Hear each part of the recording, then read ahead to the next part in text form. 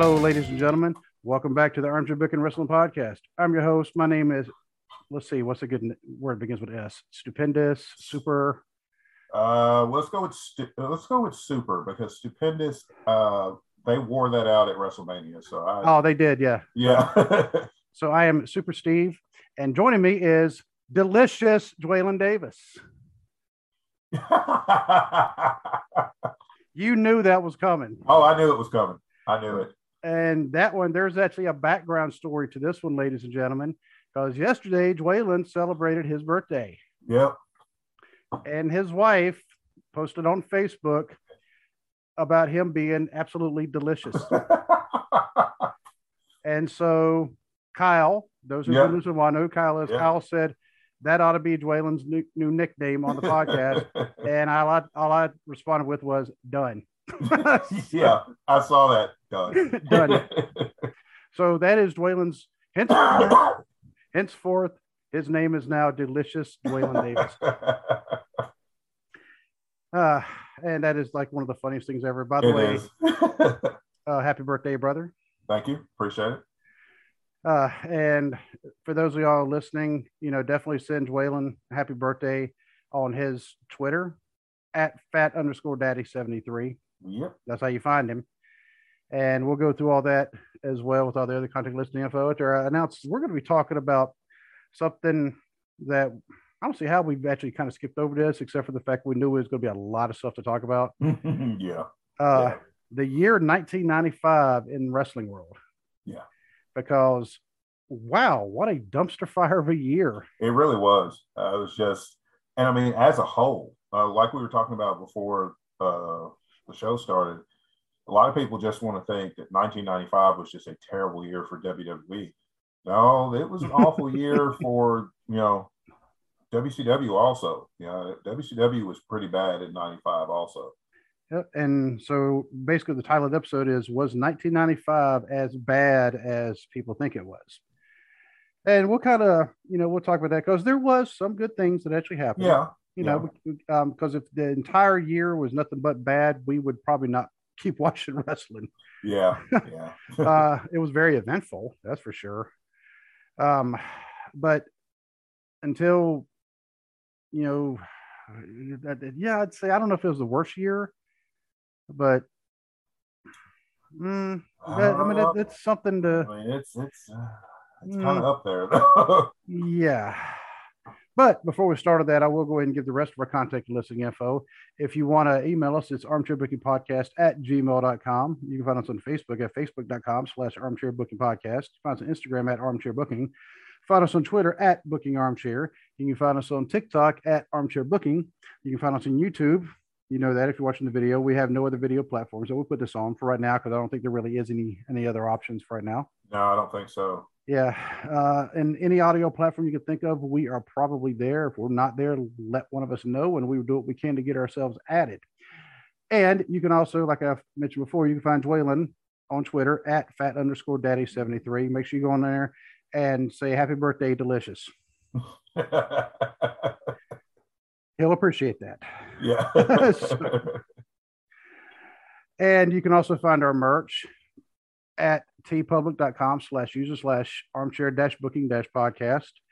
Unfortunately, you can no longer get the travel coffee mugs, which makes me really sad. Yeah. But I mean, hopefully they'll give them in the future. They said they might, but for right now, I'm going to guess it must have been a business decision. Maybe they weren't selling as much. Yeah. Probably because I think whenever you see the mug, some people may not know you can look at other options. Yeah, they may just think think they only have the coffee mug and don't realize you can pick other options.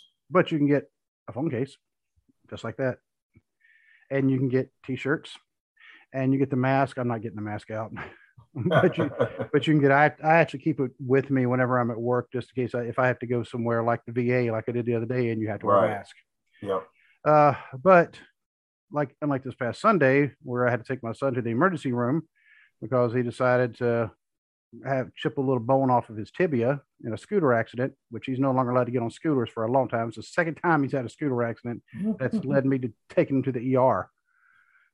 So the first time he fell and had his hand stuck out or arm stuck out, and That one could have been a lot worse. This one, he actually did break a bone, which apparently he's happy about. Um, and it's just a little chip. He's telling his friends that he broke his ankle like really bad, and basically his foot is hanging on by a tendon. Well, So, he's got to play it up for the fellas, though. oh, he does. I mean, and now, now his best friend, our next door neighbor, he's like, man, I want to break my ankle now. I'm like, no, you don't know. So I need to tell his dad, yeah, you need to watch out for, make sure he's yeah, because he's going to do something to try to hurt himself. Because yeah, if you see him start climbing on the roof, saying he threw something up there and needs to get it, you may want to watch him because he may try to jump off like he's Superman. yeah. So, but anyway, I mean that is kids. Yeah. He broke a bone. I mean, it's not like how they break bones in wrestling because we've seen how they do that. Yeah, because he got this little bitty crack. You could see it on the X-ray. In fact, and the doc showed me on the X-ray, it only shows up on one side. So if that tells you it's a little bitty, chip off. He's acting like it's Sid Vicious's ankle, where it's like it's just dangling. Yeah, and so he's going to have the boot. I actually have an appointment tomorrow morning at the doctor's office for us to go over. I think is what he's got a walking boot and he's got crutches. He still can't put any weight on it yet, and we're going to have to go down to Florida with him. Yeah. So that part's not going to be as fun for him because, we're going to be on vacation going to, taking my daughter down, to Orlando to help her move in, but also we're going to be hitting Universal Studios at least, I think 2 days while we're there.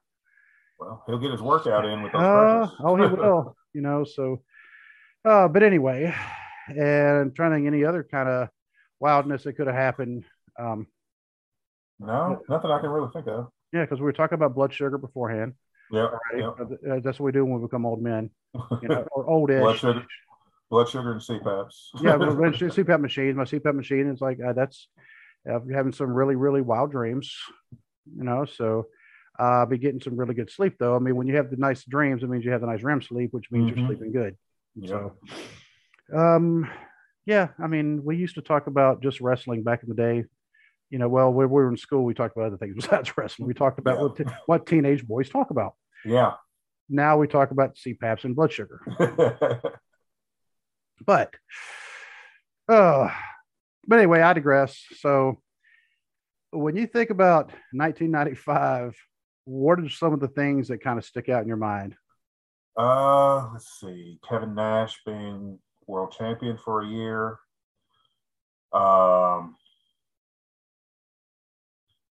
WrestleMania not being very good that year. Just the booking as a whole wasn't very good. And a lot of that is they were short on talent. They were. They it were was something I didn't. Short. Yeah, it was something I did not realize until I was. Yeah, I mean they were very short on talent. I mean, think of it this way,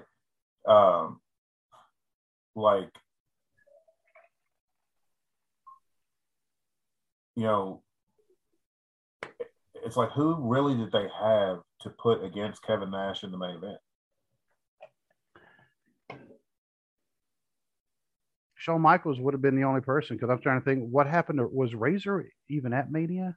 No, he was. I think he was serving a suspension that WrestleMania. Okay. Because Scott Hall was one of those guys. He rarely got injured. Usually, if he missed a big match, it was generally because he had gotten in some trouble. And he was good at doing that too. Yeah. Well, let's see. When Kevin Nash was champion, I'm getting this information from CagesideSeats.com.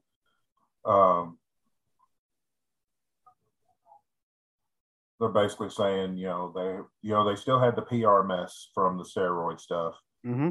They were still trying to. That's kind of why they kind of went with the new generation stuff and trying to give them a more wholesome image after the PR nightmare of the steroid trials and all that.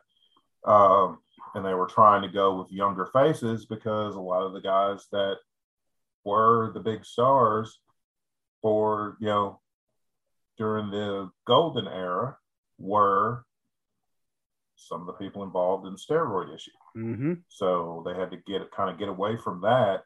So Vince turned to Kevin Nash, but they're like, business got worse. Mm-hmm. You know, and it says here, in Kevin Nash's full year as champion, house show attendance averaged less than 3,000 people a show, bottoming out in September of '95, they were averaging about 1,940 people Oof. per house show. Yeah. So not only was live attendance down, so were ratings, pay-per-view buys, and merchandise. It's like everything was just, all the metrics were down, while Kevin Nash was champion, which Kevin Nash gets a lot of blame because they're like, well, he couldn't put butts in seats. He couldn't, move merch or anything. One thing, merchandise in 1995 t-shirts were terrible. Don't let anybody tell you that they weren't. They were awful looking t-shirts. They're not like just like this one I'm wearing now. They're not like how they've been since like Austin 316. Really, which was the very next year. The very next year, yeah. Austin 316 and the NWO. Yeah, yeah. The beginning of great wrestling t-shirts started with Austin 316 and the NWO. Those were the two hottest selling t-shirts. But as far as merch goes, it's like they had, you had the big foam fingers and all that stuff. And it's like that stuff worked in the 80s. But come mid 90s, it's like for me, I feel like part of the issue with 95 being such a bad year is not only were they pushed too hard to go the opposite direction from the steroid trials. Mm-hmm. They tried to make everything. You look at NXT 2.0, that'll give you an idea of what they were. At least the color scheme or whatever will give you a kind of an idea of what they were trying to do in 95. Everything was bright and colorful and outlandish characters, and it's like nothing was. You had no really grounded characters besides like Shawn Michaels. I mean, really, you had Kevin Nash, you had Shawn Michaels, Razor Ramon, to an extent, 1-2-3 Kid, and Bret Hart. Other than that, you had Garbage Man and clowns, and you just had all of this. I mean, it was literally a circus. You even had a clown there. Yeah, you even had a clown. In fact, not only did you actually had the second clown, because the first clown had left. Yep. And was using the Doink name and was sued because he was using the Doink name. Yeah, yeah. And because that was Matt Osborne. Yep. Matt Bourne, I think was he used the name Matt Bourne. Yeah, he went by Matt Bourne, but yeah. But yeah, Matt Osborne. Yeah, because now he would be like the Bourne identity. But anyway, but yeah, they sued him, and and from what I was, I can't remember if that may have been actually on the YouTube video that I watched, because there's a YouTube video that does the entire timeline of 1995. Oh, wow. Yeah, it's a little over an hour long, and it actually does date by date by date. So if something happened in wrestling on whatever date, they talked about it. Mm-hmm. And so that's why some of these things I was like, wow, did it happen in 95? I think it was like, wow, did that actually happen?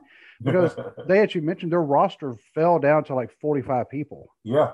And I mean, you had a lot of the older guys left. A lot of them ended up going to WCW, especially like, Hogan and Savage, two of the biggest names from the first boom period. Yep. Were working for the competition. Of course, it wasn't great down south either. No, because if you thought WWF, WWE was bad, they were still better, more or less. Than what WCW's one time, because WCW, first of all, that was the year of the uncensored pay-per-view, the first one, where they had the what do they call it? That match, they were in the back of a semi. I Can't remember the name of the match. I know Barry Darsow was called the Blacktop Bully. Yep. He was wrestling Dustin Rhodes. Yep. My diabetes meter telling me my sugar's too high. Oh, whoops. It's all right. It does that sometimes. Yeah, okay. It's all right. Not worried about it. Well, ladies and gentlemen, I'll tell you right now, if I see Dwayne start slumping over, we might have to end the show. Yeah. I'll make a judgment call. You know, if you see me give the thumbs up, I'm okay. Now, if I pull the old Batista, then it's like, nah. Yeah. But yeah, so it was Barry Darsow, the Blacktop Bully, and Dustin Rhodes, King of the Road. That's it. Yep, King of the Road. And I don't know whose idea was that. Honestly, I'm going to guess it was Mike Graham, because Mike Graham also the late Mike Graham. I go through that, because he also gave them the okay to Blade. Yeah, which was a huge no-no at that time in WCW, and they both got fired as soon as soon as the match ended. Gone. Which on the pay-per-view, the match was pre-recorded. It was in the daylight, and everything else was at night. Yeah, the rest of the pay-per-view was at night, but that was in the middle of the day. But as soon as that got done taping, they both got fired for blading. Yep. And you would think it's on tape. Why didn't they edit that? You can't just edit it out or do camera angles where you can't really see the blood. But it's like nothing was going to save that match. It was a ridiculous concept. There was nothing they could do on the back of a moving truck except punch and kick. That's all you could do. Because you had to be careful about throwing each other against the side, because what if the side broke? Yeah, what if the side broke? And then you're out in the highway, and it was just a ridiculous concept that, they were giving Dustin Rhodes nothing at that time. It was like they were trying to push him as Dusty Rhodes Light, but it wasn't, it wasn't working. And then Blacktop Bully was a terrible gimmick for Barry Darsow. It was just dumb all the way around. But that was indicative of the booking style for WCW in 1995. So don't just think it was WWE that had terrible booking. No, it was all across the country, all different promotions. The sad thing about Barry Darsow, I'm trying to think if he ever had another good character, even after that, because before he was Blacktop Bully, Repo Man, that was one of the ones. I was entertained by Repo Man. I mean, it definitely had a ceiling of like. Oh yeah. Middle of the mid card at best. Middle of the mid card, yeah. Middle of the mid card at best. I mean, not Intercontinental Champion or anything. No. He was like, he may have stole it. Yeah, but that would have been funny and in character. To me, the gimmick was funny, but it's still Smash is like the highest point. Yep. Of his career was Smash of Demolition, and and Crusher Khrushchev. Yeah, those were both good. I mean, he started as Crusher Darsow, which morphed into Crusher Khrushchev. Yeah, and somehow the accent. Everybody else started trying to at least try to speak with a Russian accent. Not him. He's like, no, nah, can't do it. Nope, ain't gonna do it. Nope. But yeah, Crusher Khrushchev was over. I mean, it really was. Yeah, and it worked. He worked well with the Russians, and that was great. And then of course, him and Axe with Demolition. It's like one of. I still feel like Demolition, because of the concussion lawsuit and WWE trying to push them out of history. This is why they had the New Day beat their record. Demolition is still a very underrated tag team, in my opinion. Absolutely. Because they need to be in the Hall of Fame. Absolutely, because they carried that tag team division on their back, and they started out as WWE's answer to the Road Warriors, and then they just, because of their talent and creativity, they morphed into something completely different. And another thing about Barry Darsow, when Demolition turned face, I was kind of okay with it, even though I liked them better as bad guys, as heels. Barry The Darsow, gimmick fits a heel better than yes, a face. everything Barry Darsow did fit better as a heel. Even though if you ever listen to him, he's actually a super nice guy Oh yeah, in real yeah, life. And but you know who's an expert on heels? Ted, the Hillbilly yep, Heel. absolutely, yep. And if you don't know about his show, The Hill Truth, go check it out. On once again, he's on quite a few platforms. Mm-hmm. You know, I know he's on Apple Music because that's where I listen to him. I know he's on Spotify. He uses Anchor, so if you use Yep. Anchor, you go definitely go check him out. Great guy, and he once again he had another podcast. I was about 2 hours long because he had um, I cannot think of the name of their podcast, and it's going to drive me nuts. But go listen to it because once again he puts out a quality product. Number one in Antarctica, And number one MySpace. in MySpace, award winning, critically acclaimed. Yep. You know, but yeah, so he is the expert on heels, and because we said so, and he'll tell you that, and if you think he's wrong, prove it. Prove it. Yep. So, but anyway, so after on Uncensored, there was a few other matches that I don't even want to get into. It was just not a good pay per view, and No. that was. Let's see what else was on that card. Oh, I believe that was that also the one where Renegade debuted? It may have been. Are you looking it up? Okay, I'll let you. Yeah, I'm looking it up. Let's see. You had Flair attacking Savage. Savage had a match against the Avalanche, who was WWE. He was Earthquake. Flair got Avalanche disqualified because he attacked Savage. Flair was dressed in like a woman, attacked Savage, posing as a fan. Had Falls Count Anywhere, Texas Tornado tag team match. One too many stipulations on there. Between the Nasty Boys and Harlem Heat. Normally, I would think that'd be a pretty good match normally, but yeah, but Harlem Heat were the World Tag Team Champions, and the titles weren't on the line. Exactly. You have a match with two different stipulations in it, and the titles aren't on the line, even though the champions are involved in the match. Let's see. Before the pay-per-view, Hogan's manager, Jimmy Hart, was kidnapped, tied up in an undisclosed location by Vader and Flair. During the match, let's see, Hart escaped and joined the Renegade at ringside. Masked Man appeared, attacked the Renegade. Hogan beat Vader. Here's how Hogan, oh my God, I forgot all about this. Hogan beats Vader. It was a strap match. Is that the one where he drug Flair around? He drug Flair around and touched all the corners, and they awarded the match to Hogan. I remember watching that one. I was sitting in my dorm room in Japan, and I'd rented the video, and I wanted to smash my VCR.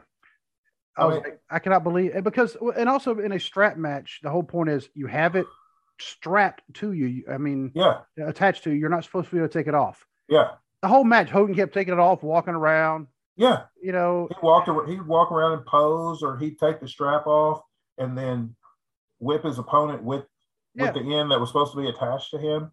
And to top it all off, not only did he drag the wrong man around to each corner, his world title was not on the line. Because Uncensored, everything was unsanctioned. Mm-hmm. So, big bag of dumb. That's what that is. Big old bag of dumb. Big old bag of dumb. But on the other side, and we will kind of mention ECW at some point because ECW they were really starting to come in their own at this time. Yeah. Because at least they were honest about what they were doing. Oh yeah. You know, if that makes any sense. I mean, they were hardcore. They never made any bones about what they were and what they were, trying to accomplish. But the other pay-per-views, the Royal Rumble, this is actually considered one of the worst Royal Rumbles, even though it actually has one of the most memorable spots. But this was the Shawn Michaels, the first time he won, and it was 1 minute intervals. Yeah. So, and I believe this is also the one where Carlos Colon, he was one of the entrants, and Gorilla Monsoon referred to him as a youngster. Even though he was like 42 years old at the time, it was something. But yeah. So no, this youngster, I'm like Carlos Colon, that dude's been wrestling for a while. I was like, man, I remember watching him, Yeah. And yeah, but and of course that led up to WrestleMania 11, where I get it. They had such a big celebrity presence because that was the main event was Bam Bam and LT. Yeah. I also feel like they But had a big celebrity presence because, again, they were short on talent they were. and they needed some stuff to fill out that runtime. Because if you notice, they had all kinds of skits with celebrities Yeah. throughout that show, and it's like the only thing I will ever go back and watch on that card is Diesel and Shawn Michaels for the title. Yeah. I mean, LT and Bam Bam Bigelow was good for what it was. Yeah. It still shouldn't have been the main event. No. That should have been Diesel and Shawn for the title. And I mean, I get why some wrestlers do not like it when non-wrestlers are in the matches and they win. Now we do know here lately though the celebrities coming in have actually been training because they've actually been doing well. Yeah. But like even that match, Bam Bam Bigelow main evented WrestleMania. Yeah, he lost. Storyline wise, he lost the match. But like he should have made more money than what he did. I remember an interview with him, and he said he made $250,000 just for that match. Yeah, but for putting over a retired now granted it's LT. A lot of people say arguably the greatest football player ever played. But still, Bigelow made $250,000 for that match, but I think LT made $2 or $3 million for that match. That's ridiculous. That's what I'm saying. It's like, and LT would not have looked as good as he did if it wasn't for Bam Bam carrying through the match. Because Bam Bam was just phenomenal. I mean, he was when Bam Bam first came out, when he was, I want to say he started in Memphis. I think so. Yeah, and he was this guy who weighs close to 400 pounds, and he's doing drop kicks like he's a cruiserweight. Yeah, he's doing drop kicks and moonsaults. And if you really want to see what Bam Bam Bigelow is all about and what he's capable of, go watch him during his ECW run. I mean, especially his feud with Taz. ECW, honestly, ECW showed him more respect than any of the other companies that he ever worked for. They showed respect for his talent as an athletic big man. I mean, he was an ECW World TV Champion and World Heavyweight Champion. And when he first went to the WWF back in the day, he was getting a good push. Andre didn't like him. Yeah. So his push basically got killed because Andre beat the tar out of him, like for real, at Survivor Series. Yeah. But like you said, though, the Kevin Nash and Shawn Michaels match was a pretty decent match. Shawn, there's been the speculation that he botched the jackknife on purpose. Yeah, I've heard he's kind of sandbagged that one. Yeah. And because even Nash has said it, him and Nash, they were like best friends, but even Nash was like, yeah, he did that on purpose, trying to, because when he got him up, when he almost laid him back on his feet, and then he kind of flopped down. But it's not like Shawn Michaels to kind of sandbag any moves ever, SummerSlam 2005, but which was hilarious. It really was. I mean, and I only say that if he'd been in the ring with anybody else, I would have called him unprofessional. Right. But him being in the ring in 2005 with Hulk Hogan, who had agreed upon plans of a 3-match series with Shawn, and then decided that's not going to work for me, brother. We're just going to do this one match. I'm going to win, and that's it. I really don't blame Shawn for making Hogan look like a fool. Oh, and it was funny. But there was one match at Mania 11 that honestly, you put the two names there, and you're thinking, oh, this match is going to be great. and it stunk up the joint, and that was Bret Hart and Bob Backlund in the I Quit match. Oh God, yeah. And part of that was Roddy Piper going, "What do you say?" Yeah, every 2 minutes, he was screaming into the microphone. What do you say? What do you say? And what do you say? Shut up! It's like, shut up, Roddy. And they would have a much better match at. Honestly, they had a much better match the previous Survivor Series. Yeah, they did the towel match. The submission match where Owen threw the towel in and Backlund won the title, because that's how Diesel got the title. Beat him in 8 seconds in Madison Square Garden. And the weird thing, I mean, because I know we're talking about this is 1995, but I almost dare say it was almost like a fiscal year. It actually kind of started. It started a Survivor Series, went all the way to the next Survivor Series. Yeah, because Nash wins, in November of 94, ends up losing the title in November of 95. Yep. To loses it to Bret in a spectacular match. That was one of the best matches of Kevin Nash's career. That was a fantastic match. And if your kids can read lips, you may not want to look. Yeah. The end of that match. Yeah. His reaction, I was like, wow. Oh, yeah, he said that. It's like, oh, yeah, he said it. Yeah, he sure did. So, going back to the Kevin Nash thing of him getting, it's kind of like a coach in professional sports. It's like team does good. Coach gets the praise because, he coached a good game and all that. But the team loses and the coach takes all the heat. Nash took all the heat for the poor business that happened during his title reign. But what was he supposed to do? Like, the first In Your House was him and Sid. Nash got injured on a power bomb. That was when he hurt his elbow. Yep, injured his elbow. It was his right arm because, like, the next match they had, Sid was working on his right arm, but he kept, anytime he'd do like the arm wringer or the arm twist, he always did it like the wrong direction. Yeah.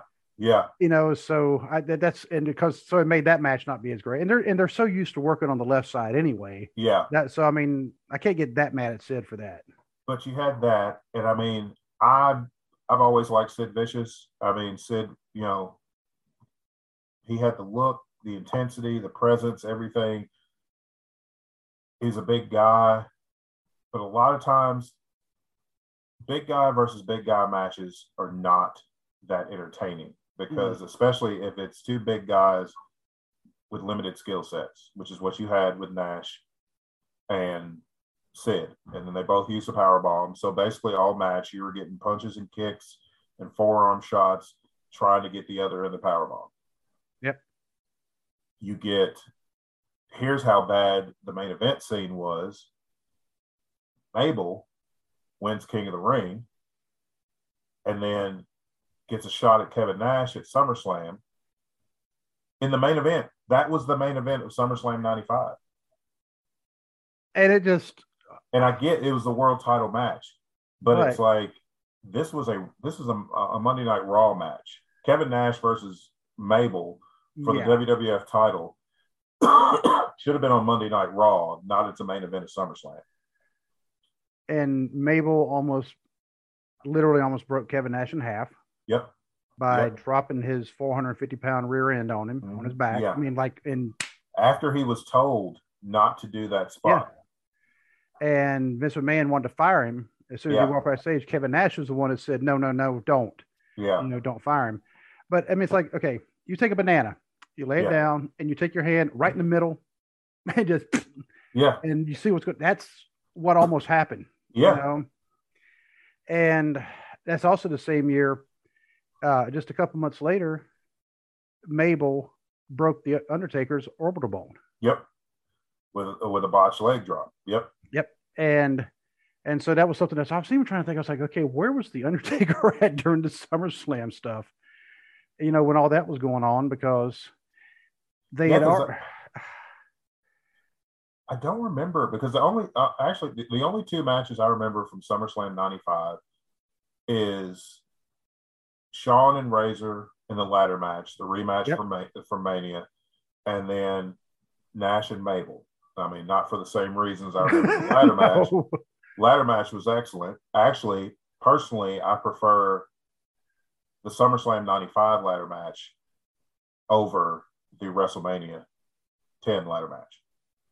The WrestleMania 10 ladder match is historic. It's important in the the history of the company. But personally, I prefer the 95 SummerSlam ladder match.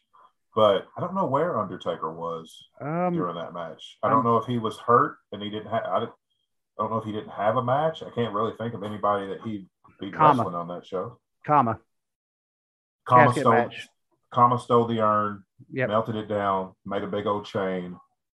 Yeah, and they had the casket match because that was during the time Ted DiBiase had the $1 Million Corporation. Yep. Because he had Kama and IRS and Sid and Tatanka. Because that's when Tatanka had turned heel, and yeah, I didn't like Tatanka as a heel, but that's just me. No, it just didn't work right. And I forgot Hakushi against the 1-2-3 Kid. I might have to go back and rewatch that match. I am too, because that sounds like it'd be a good match. Yeah. Let me see. Barry Horowitz beat Skip. Oh, I remember that feud. Yeah. Bret Hart defeated Isaac Yankem by disqualification. And see, that says anything. So we had a couple high spots because you had Shawn and Razor in the ladder match part 2. Mm-hmm. And you had Bret Hart being wasted fighting somebody who's supposed to be an evil dentist. And this is long before Britt Baker, an actual dentist. And you could have had Bret Hart and Diesel for the title.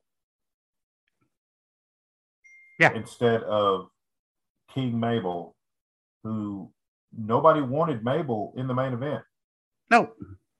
Fans didn't want Mabel in the main event. Wrestlers didn't want Mabel in the main event. I mean, he already had a track record of injuring people. And you put him in the main event anyway. What was Kevin Nash supposed to do with Mabel?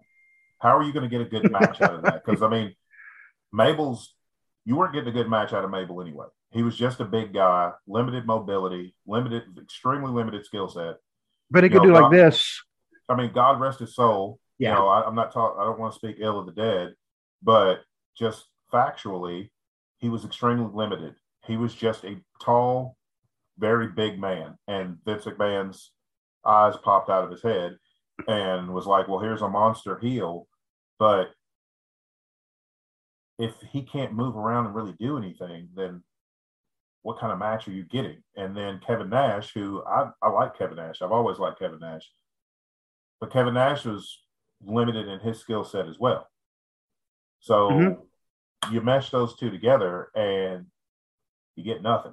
That's why Kevin Nash won the match with a top rope shoulder block. Yep. That's how he beat him. And by the way, we know, Dwayne and I personally know how big Mabel. Yes. Dwayne knows personally how big Mabel is. Lord have mercy.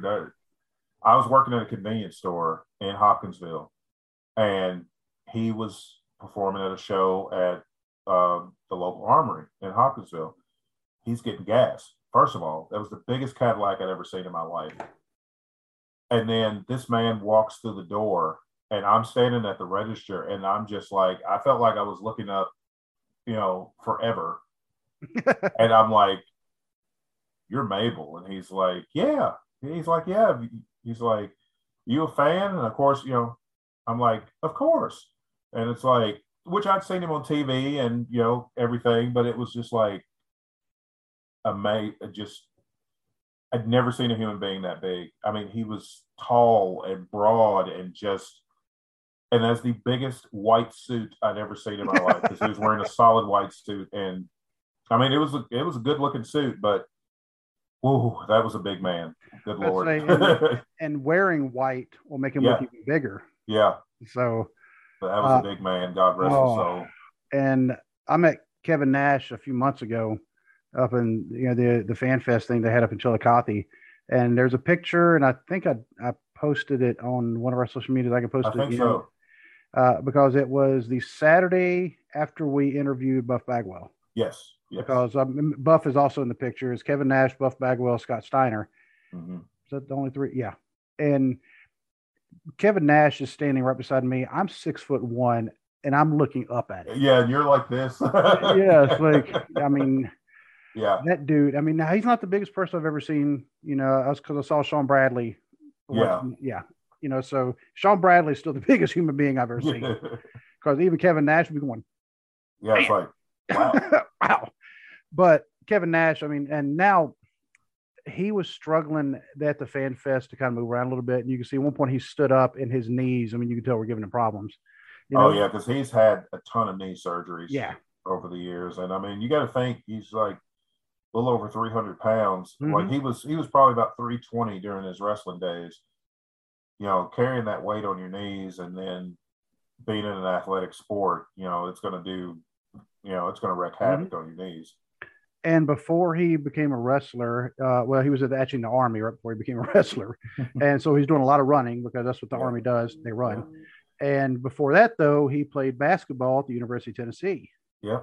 Yes, and he played center. So, I mean, so he had it. He was a legitimate athlete. I mean, no doubt he wasn't just big. But plus he's a tough guy because, I mean, he used to be a bouncer, too. Yeah, and I wouldn't, you know, he's like, get out of the bar. All right, I'm going. All right, gotta go. All right, deuces. You know, yeah, my wife, she can stay in there. It was good. So, yeah, I'm fine. I ain't fighting him. But yes, I mean, that was a lot of the stuff going on, and a lot of stuff going on in the WWF at the time was also kind of, like you said, I think you said kind of cartoonish, kind of like a circus. Yeah. Bob Backlund was running for president. Yeah. Was he? Because I honestly enough, I can actually see. Yeah, I mean, I can see that in real life, but it's like another one of those ridiculous gimmicks, and it's like, can I just see some good wrestling? Yeah. Even then, in '95, and I mean, we were, you know, early 20s, and it's like, can I see some good wrestling? That's all I'm asking for. You know, I don't want all the, and I think a lot of it though. You and I were privileged when we were coming up as wrestling fans to be able to watch Mid-South and Memphis and the NWA, specifically Jim Crockett Promotions. And we saw wrestling first. Yeah. And in '95, you know, with WWE and WCW, it was character first, and it's like both companies forgot what was on the marquee. You can have good characters, and don't get me wrong. I mean, because sometimes you do need to have good characters. Yes, you can't have everybody being bland. I mean, you can't have everybody being bland. Everybody can't be a technical marvel because that goes back to the cookie cutter thing, where if everybody's a Bryan Danielson, then it's not going to be interesting. Right. If you get the same type of match every single time, you got to have some characters and you got to have some flavor, you know. And I don't even think it should be like a 50-50 thing going like straight up. I mean, you got to have it kind of, you know, waving in and out some, you know, to where one day you may have like a majority character driven, but it cannot go so far that direction that all of a sudden the wrestling gets forgotten about. But also, if all you focus on is the wrestling, which is really, I know it sounds kind of bad, but if that's all you focus on, and all of a sudden nobody's going to want to watch, so you have to have that middle ground in there somewhere, right? And and one of the things I forgot to mention about the King of the Ring pay-per-view, that was also the one with the Brett and Jerry Lawler Kiss My Foot match. Yeah, that's why Isaac Yankem got brought in to begin with, because Brett, storyline wise, Jerry Lawler hadn't washed his feet in forever. Who wrote that? Seriously, that was the crux of the storyline, because every time they had a match, Brett would beat Jerry Lawler. So Jerry Lawler's plan is to have a Kiss My Foot match. I'm not going to wash my foot for a month, and then I'm going to make Bret Hart kiss my foot. Everybody knew what was going to happen. Brett ended up beating Jerry Lawler and making him kiss his own foot. So then Jerry Lawler said that he had a severe case of halitosis and had to go see his personal dentist. That's how we got Isaac Yankem. All right, pal, what we're going to do is have you not washed your foot. Yeah. That'd be good. Yeah. What am I doing? And then we're going to have Isaac Yankem a big bag of dumb for that name. And then we're going to, just to play off of the dentist thing, we're going to have his teeth look like he'd been eating bugs for 2 years. And his teeth looked all gross. He walked right out of the meth lab. Exactly. Yep. He's like, all right, I was back there, hitting some rocks, and I'm just going right in here now. It was like, oh, he's a big guy. Come here, pal. Come here, pal. But it's like nothing that they did worked. And it's like, even in Kevin Nash's, even in his position, nothing went up until they got the belt off of it. Yeah. And the sad thing, because we're thinking, okay, who could have Kevin Nash actually wrestled? Not the one people that are throwing at him. No. Bret Hart was there. Undertaker was there. Undertaker was kind of being wasted. I mean, yeah. And I think Undertaker was being wasted. Bret Hart was being wasted. Yeah. They were doing more with Shawn than they were with the other two, but really, in a sense, Shawn was being wasted in the mid card, because these are guys who had already done their time in the mid card. Yeah. These were main event guys. And Vince was treating Kevin Nash like Hulk Hogan in the 80s, where we're going to throw who's the monster of the month we can throw at the champion. And they didn't have a lot of them. And that's the thing. I mean, they didn't even have a lot of monsters to throw at. Yeah, and actually, I was really thinking why they didn't have Bret and Taker going against Diesel was because they were all faces. Yeah. And Vince, he is pretty adamant about he does not want face versus face. Yeah. Because it splits the audience, and it's better to have face versus heel. And sometimes you'll have heel versus heel. But then, like, nobody gets cheered because everybody is getting booed. But Vince, he's always been really adamant about that, and maybe that's the reason why. But maybe you shouldn't have turned Kevin Nash face. That was the big problem. Kevin Nash was, a 7 foot tall, 300+ pound butt kicker. Yeah. He had that aura of bag. He had that Razor Ramon type aura of where. This is a guy I'm supposed to boo, but I like him at the same time because he's cool. And it's like Vince just flips the switch, and it's like we go from this over here to the prototypical grinning WWE babyface. And there's a WrestleMania book that comes with the DVD that I bought in 2000. I mean, that's how old this thing is.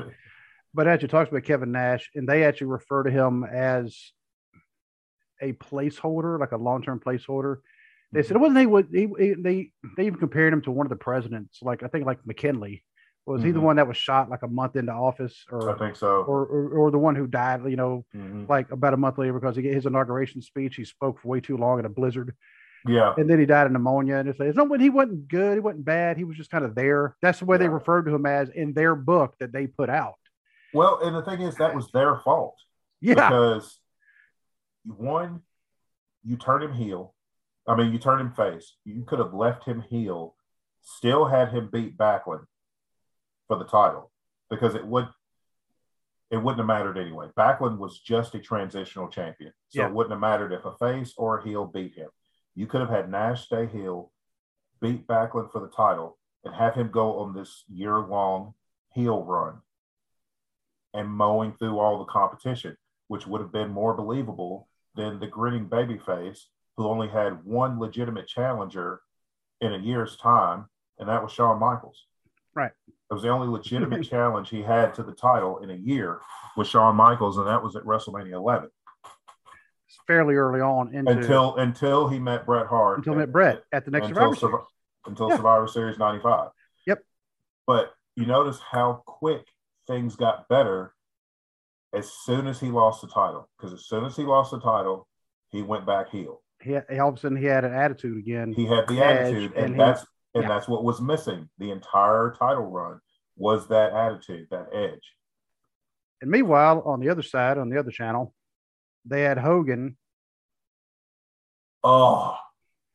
I didn't notice Ric Flair almost left WCW during this time because Hogan was no showing TV tapings. Mm-hmm. And Flair, I mean, was legitimately, mad about that. They talked him into staying, but Hogan, of course, started bringing in, his buddies. He brought in Savage, which Savage wasn't a bad one. I mean, Savage is fine because that's one of the, for me, that's Savage's top 5 all time. But yeah, that's okay. But, Beefcake or whatever Ed Leslie's name was. Yeah, he was bringing in Beefcake, and he brought in the Nasty Boys, and he brought in, oh my God, just this whole group of people that amounted to nothing. Just to be perfectly honest, that amounted to nothing. Oh, and taking up spaces that could have been used to sign talent. But you know what else they had? Pastamania. That was that year. That was the year of Pastamania. Oh my God. And that was the year that Hogan was plastering his name on everything. And I know there's a weird thing about Hogan. A lot of people don't talk about. I don't know why they don't talk about it. Maybe it's like the elephant in the room. He should always have the mustache. I said it. Yeah, because whenever he decided, I think he shaved the mustache for a movie role or something. And he just left it off. And he just left it off for a while, and it's like, no. I need that mustache, dude. Yeah, there's too much face. Exactly. There's too much. It's just not right. And it's weird when he shaved the mustache, and with him being as bald as he actually is. Yeah. Him and Jesse Ventura actually look a lot alike. Yeah. So, but he had his Pastamania and some of the other bad pay-per-views or pay-per-views that had some bad events that make you go, who's writing this? Okay. The Bash at the Beach. Well, that one actually has some pretty decent matches, but the fact that there's hundreds of thousands of people, there's like 9,000 people right there watching the Bash at the Beach. This was the one I had in California. Then they had the Dungeon of Doom. Good Lord. And I mean, and the bad thing is, poor Vader got sucked into that crap. Yeah. Because for a while, Vader was in the Dungeon of Doom, and it's like, I mean, you got Vader, in my opinion, the greatest big man in the history of pro wrestling. And then you got this group of clowns over here. Yeah. I mean, you got Kevin Sullivan, who deserved better, because Kevin Sullivan is, very underrated. Character work, in-ring work. But then you had whatever character Ed Leslie was doing that week. You had the Avalanche, who was the Earthquake. Who also deserved, I will say he also deserved better. Who also deserved, John Tenta absolutely deserved better than what he got. Because actually, he wasn't even the Avalanche in the Dungeon of Doom. They changed his name to the Shark. Yeah, because he changed his tattoo. Yeah, he was the Shark. Ed Leslie was he Butcher or Zodiac there? I'm thinking he may have been Zodiac by this point. I don't even know anymore. I mean, and then you had the Dungeon Master, and I can't remember who played the Dungeon Master. Prince Ikea, or no? It was one of Sullivan's cronies when he had the Ministry of, or no, not the Ministry of Darkness. The his flock that he had down in Florida. Yeah. So not. I can't remember his name. Yeah. But he just sat there rambling. Yeah. And it's like, none of it made any sense. They even had Luger and the Giant in the Dungeon of Doom. Jimmy Hart was the manager. It was just like the Island of Misfit Toys. I think they make like Watch Mojo videos about things like that. But it's like, who is booking this? And was Eric Bischoff booking this at the time? I think he had started to. He was involved. Oh, Lord. And Flair was the booker during part of this, but Flair always said he did not want to be a booker because Flair likes to be in the action. And Flair, he'll even tell you his mind, he can't focus on any one thing for too long for him to be a booker. Yeah. So I mean, and that's just him. I mean, he's like, nope, don't make me booker. I'm not going to be able to do a good job at it. He even says it. And, so Kevin Sullivan actually went back to being booker at one point. And Sullivan may have booked this because, he was involved. I don't know. I mean, this was not his Prince of Darkness stuff from Florida. This was Scooby-Doo Mystery of the Week type stuff. Yeah. I mean, just I'd have gotten away with it too. yeah. For you stupid kids. But the Great American Bash that year, and this is how I'll say, I'm not trying to bag on anybody, but I'm going to bag on some people. The Great American Bash that year was held at the O'Hara Arena in Dayton. Uh-huh. The Dayton O'Hara Arena was the same one where ECW, they actually held quite a few of their pay-per-views there. Yes, it did. Yep. And so ECW, they were never as big as, you know, they were always kind of next tier. I mean, and they were always put on. I mean, they were them. I mean, they definitely had their own identity. The O'Hara Arena was not exactly known for being like this grandiose arena. Right. You know, so and so for them to hold the Great American Bash there and not the Nutter Center right across town, which, by the way, the King of the Ring the year before was held at the Nutter Center. Yep. Although they kept the heartland of America. They never would say it was in Dayton. Yeah. It's like they were ashamed to say they were in Dayton, which I've lived there. I don't blame them. And you know, my daughter, you know, she's taking a year off from school, obviously, but yeah, her school, Wright State, that's where the Nutter Center is. My daughter worked at the Nutter Center as a part-time job for a little bit. Yeah. You know, so, but I just thought that was kind of comical. It was held at the O'Hara Arena. But one of the things that, speaking of Luger, this was the year Luger made the surprise debut of Nitro. He had worked. He was on like a handshake deal, but nothing was written. His contract had expired. After that, it was like a per appearance. Yeah, and he had said that he was going to sign a new contract. So he worked Sunday night for WWF in Halifax, Nova Scotia, and then Monday on the debut episode of Monday Nitro, he walks out in the pirate shirt. Yeah. I mean, now granted, I mean, probably the best dressed he's ever been. Probably. Yeah. But he comes out there and people are like, what is going on? Which, I mean, it made for good, you know, it was good shock value for the first episode. But it was like, that's when things started getting dicey as far as contracts go, because, you know, Luger worked for WWF Sunday night, and Monday night he was working for the competition. You would have thought somebody said, all right, we just had somebody leave our company and go to the competition. Everybody forgot about him, you know, making sure we know where he's at. Let's not do that with anybody else, especially our people who are holding titles. Guess what happened in November? Or maybe in early December. This is what I think about the WWF women's title. Flop. Yeah. And she did not want to do that either.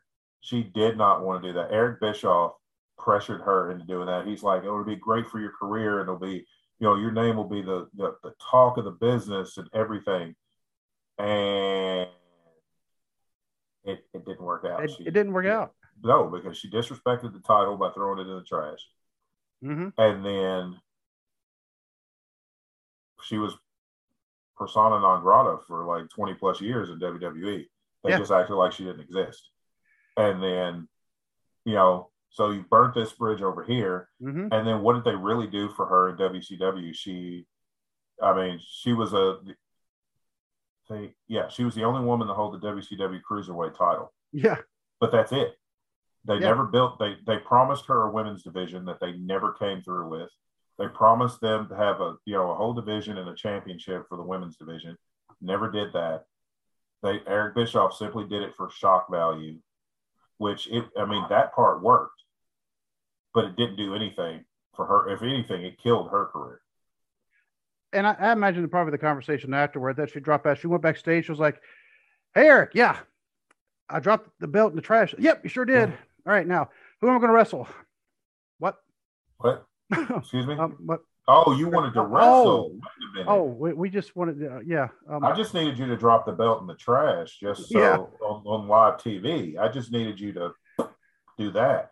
And I didn't know you were serious about the rest of it. And it's like, but tell you what, I see a monster truck with your name on it. Yeah.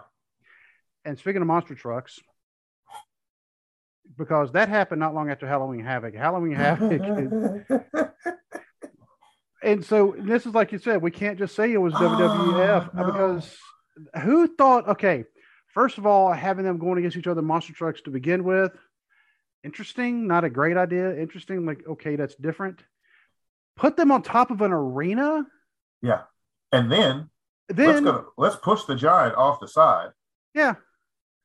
And then have him walk in the arena 5 minutes later. Yeah, and then have him stroll in for the main event, like, hey guys, how you doing?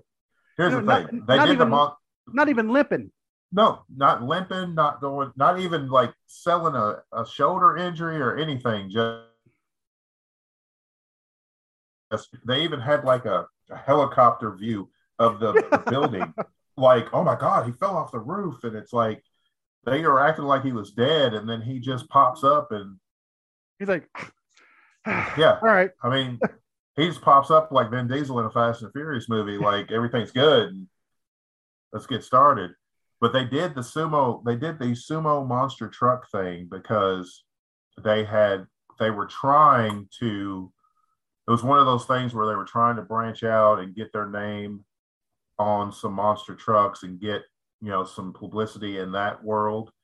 And yeah, nothing ever came of it. Don't do it on the top of the arena. Yeah. I want to know how they got the trucks up there, actually. Yeah, me too. That's a logistical thing. But I mean, that was a god awful card to just, and then the Giant wins the title. First of all, Hogan comes out, like you said, with no facial hair. And I don't know what no. No. Hogan has that mustache. Yeah. I mean, he really does. He's wearing all black. And I don't know what purpose the whole black outfit was, because he still did the same old Hogan red and yellow shtick. So yeah. I don't know what that was about. The Giant comes out like it just no sells everything. No sells the monster truck thing, the attempted murder on the roof. We're just going to no sell all that. And then he wins the title on a disqualification that wasn't explained until the next night on Nitro. Oh, and you're forgetting the most important part. The Yeti. The Yeti. Which was a mummy. I don't know why they kept saying a Yeti, because it was a mummy. No, not Yeti. Yeti. Yeah. And then he comes out and they just double bear hug Hogan. And it looked really perverted. It did. It looked really bad. It looked really bad. It was one of those where you're gonna like put your hand over your kid's eyes if they're in the crowd. I don't know what's going on here, but and it's like just, and then there was so much outside interference. You had Luger, you had Jimmy Hart turning heel, turning on Hogan and siding with the Giant, and then was this the Giant? Was this his first title run or title win? Yes, this was his first match. Okay. Yeah, that was his first match, and he won the title on his first match, but it was due to a disqualification because Jimmy Hart had reworked the contract to where if there was a disqualification, if Hogan got disqualified, he'd lose the title. So Hogan ended up getting disqualified. I think he hit the Giant with a chair or something. Right.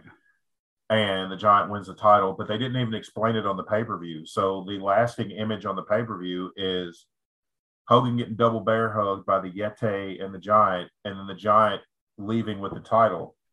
And then they explain everything on Nitro the next night. I want to know how much toilet paper they wrapped that man up with. It was a lot. Oh my God! Because that was Ron Reese underneath all that. Mm-hmm. Ron Reese is another legitimate 7'7" guy. Yeah, that got saddled with a ridiculous gimmick. Oh, and the Giant. Kind of a sidebar. Paul White, Big Show, whatever whatever you want to call him. I heard an interview with him, and I think it was on Jericho's podcast like a few years ago. And he was talking about when he won the title, and he's brand new. Like you said, his very first match, he won the title. He's like, so what do I do with the belt? Whatever. They're like, oh, you wear it. You're the champ, man. You're the champ.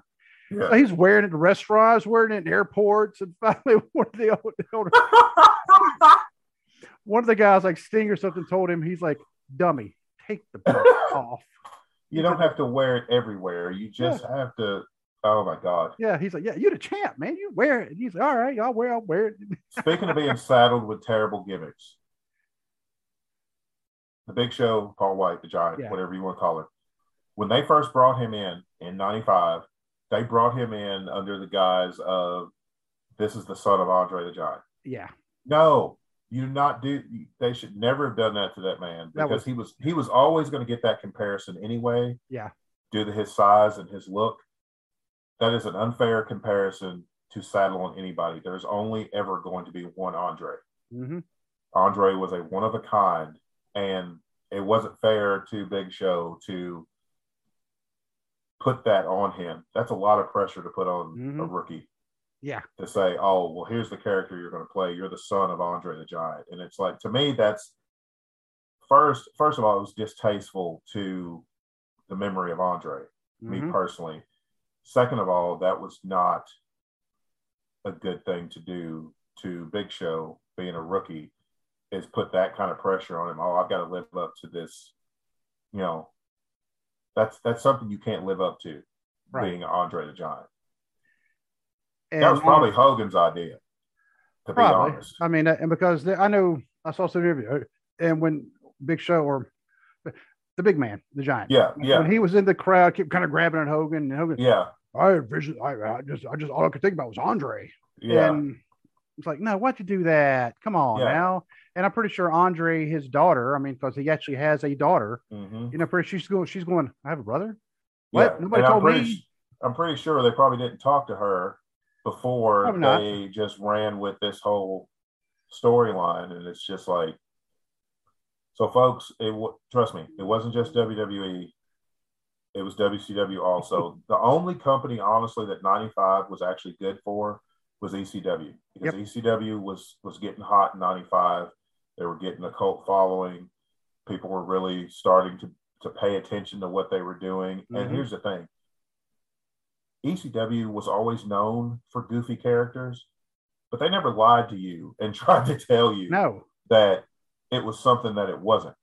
It's like they laid everything out of what they were about at every show, but they gave people their money's worth. And I feel like they were the only company during that time, especially that year, that were giving people their money's worth. That was the only show that you could leave and feel like I had a good time. I was entertained. Yeah. There was some good wrestling. There was some train wreck hardcore stuff. There was some goofy skits, but I was entertained through the whole show. This is where Steve Austin cut his teeth on promos. This is exactly where he first started shaving his head, because he was going bald anyway. Yeah. Trust me, sometimes you just got to shave it. Just let it go. One of my friends said that because he was going bald and he shaved his head because he said, if I'm going to go bald, it's going to be on my terms, not Mother Nature's terms. Exactly.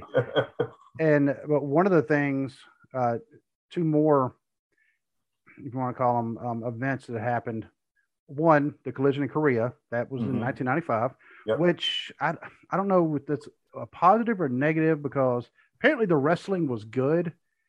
However, all the circumstances, I mean, the wrestling was good, but the travel, the accommodations, the North Korea, the politics, all that was rough on everybody. But the wrestling was good. I believe the main event of that show was Flair and Tatsumi Fujinami for the title. Oh, was it Tatsumi Fujinami or was it Antonio Inoki? Because Inoki was one of the people who was actually helping arrange that. But that was, ask Scott Norton about his opinion of that. Yeah. Collision in Korea. There it is. Right there. There it is. I don't know if you can see it or not. Yeah. Antonio Inoki and Flair. Okay. I think Fujinami was actually on the card, though. Let me see. Because I know at one time Fujinami, like there was a time where Flair was the WCW World Champion, and they were using the other belt, the belt they had made when Flair had left and gone to the WWF. And Tatsumi Fujinami was the NWA World Heavyweight Champion. He had the big gold belt. And I think that's why I thought that was the show they were on. You know what? Fujinami wasn't on this. Oh, He I wasn't thought on that show? Mm-mm. Oh, wow. Hawk Warrior, that's what they called him. Oh, yeah. Did you ever watch the Dark Side of the Ring about the I haven't watched that one yet. That one, Scott, well, like I said, yes, that's Scott Norton about what he thinks about his trip in North Korea. Yeah. Because, yeah, I mean, they were about ready to just flat out execute him because of something he told his wife on the phone. Mm-hmm. And, you know, it says, oh, Wild Pegasus, who was also known as Chris Benoit. Chris Benoit. Yep. Flying Scorpio, which I'm pretty sure is Too Cold Scorpio. Yeah. Apparently, Too Cold Scorpio was going to stab Hawk. Oh, yeah. They hated each other. Yes. Yeah. And so, I mean, he was going to stab him while they were in North Korea. Yeah. And, yeah, so that happened. And another event, which I meant to bring it up a while ago when you were talking about, you know, how privileged we were. And I agree, you know, that we were able to catch all these territories, you know, Mid-South, Mid-Southern, Continental, UWF, World Class, and, of course, Mid-Atlantic, you know, which merged with Georgia and all them. During like the late 80s, early 90s, another territory formed, which we could actually do an entire episode based on this because a lot of good stuff came out of there, but it folded in 95, Smoky Mountain. Yep, that's true.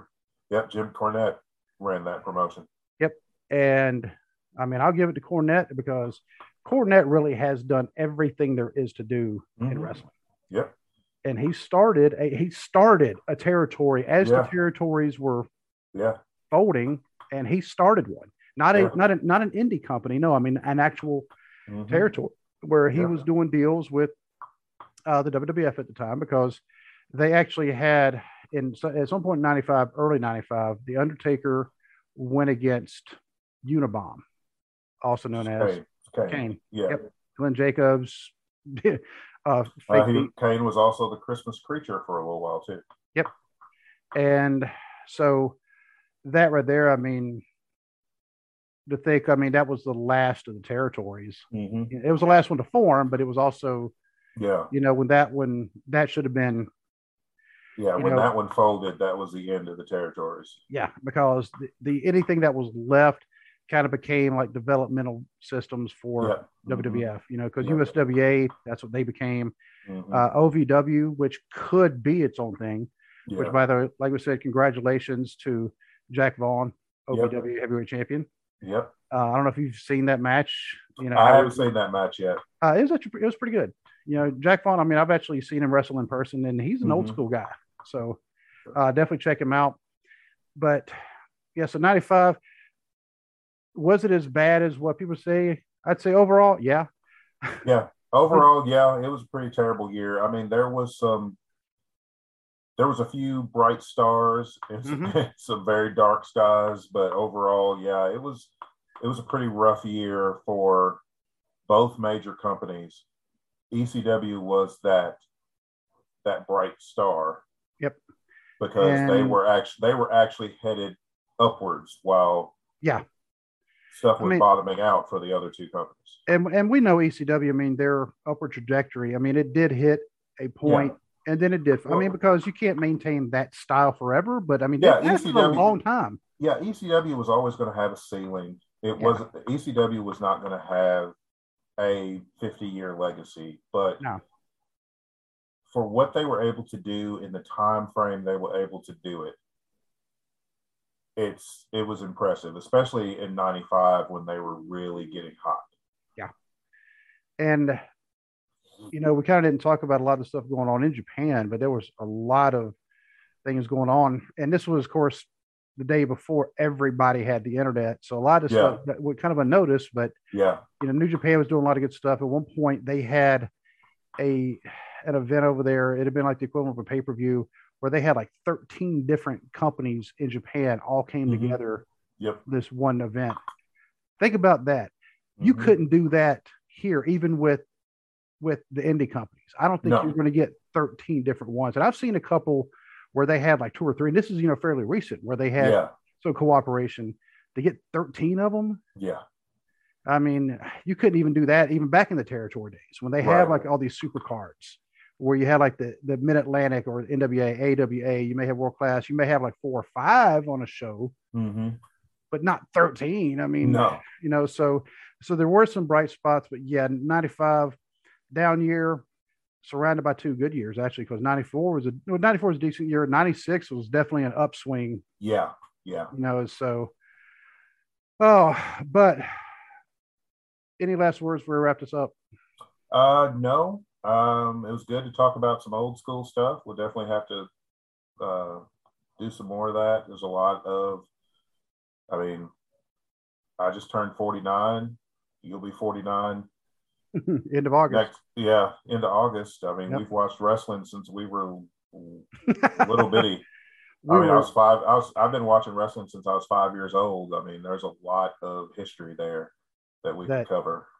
Oh yeah, and we love to do it because we love to talk about new stuff too. But it's just good to go back and talk about the old stuff. So even if it is, I mean, don't want to be a totally negative show, but it is still fun to talk about it because it's not like the people we're talking about were just bad in that year. Because Kevin Nash, we know the influence Kevin Nash had in wrestling. Oh yeah, we know the influence Hulk Hogan had in wrestling. And both of those, good or bad. I mean, a lot of stuff we hear about stuff that went on behind the scenes. We weren't there, but we only hear the stories that they tell. Yeah. And so we kind of just talk about the stories they tell. But I mean, to us, it's still interesting. And it all lends to the overall story, and that is professional wrestling, which we love to watch and we love to talk about. Hence why we have the show. Exactly. But thank you, ladies and gentlemen, for listening to us, to downloading us, to watching us, however you choose to partake. But remember to email us, armchairbookingpodcast@gmail.com, if I can speak. And just hit us up. Let us know how we're doing. Give us a rating, especially if you listen on Apple Podcasts or Spotify. I know they have the rating system. You can also give us an actual review. Let us know we're good. Let us know we're bad. It actually helps us not only improve our product, but also it kind of helps with the algorithm, so other people can also get it to us as well. Tell your friends. I mean, definitely tell your friends about us. Tell them to come give us a listen. And if you don't give them a listen, tell us why you're not telling them to listen. Right. We need to know these things. We're caring souls. We really are. Word of mouth goes a long way. Yes, it does. So, but until our next episode, God bless. God bless.